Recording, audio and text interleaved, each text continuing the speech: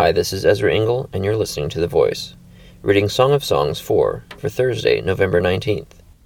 How beautiful you are, my darling. Oh, how beautiful. Your eyes behind your veil are doves. Your hair is like a flock of goats, descending from Mount Gilead.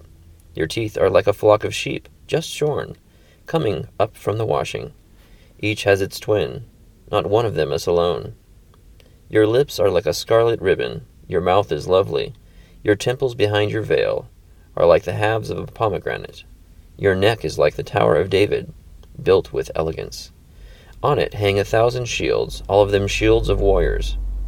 Your 2 breasts are like 2 fawns, like twin fawns of a gazelle, that browse among the lilies. Until the day breaks, and the shadows flee, I will go to the mountain of myrrh, and to the hill of incense. All beautiful you are, my darling. There is no flaw in you. Come with me from Lebanon, my bride. Come with me from Lebanon. Descend from the crest of Amana, from the top of Senir, the summit of Hermon, from the lions' dens and the mountain haunts of the leopards. You have stolen my heart, my sister, my bride. You have stolen my heart, with one glance of your eyes, with one jewel of your necklace. How delightful is your love, my sister, my bride. How much more pleasing is your love than wine, and the fragrance of your perfume than any spice. Your lips drop sweetness as the honeycomb, my bride. Milk and honey are under your tongue. The fragrance of your garments is like that of Lebanon. You are a garden locked up, my sister, my bride. You are a spring enclosed, a sealed fountain.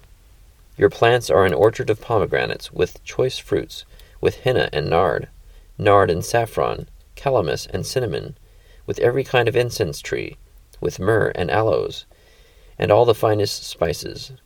You are a garden fountain, a well of flowing water, streaming down from Lebanon. Awake, north wind, and come, south wind, blow on my garden, that its fragrance may spread abroad. Let my lover come into his garden, and taste its choice fruits. Song of Songs, Chapter 4. It sounds awkward as I read the many references to the wife of this man, when he says, like in verse 9, "You have stolen my heart, my sister, my bride. You have stolen my heart with one glance of your eyes, with one jewel of your necklace."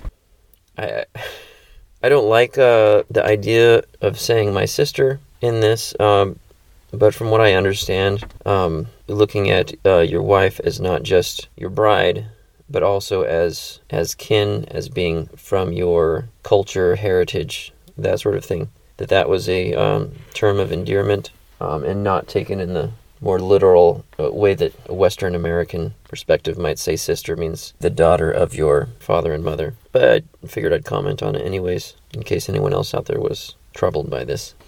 Thank you for listening to The Voice.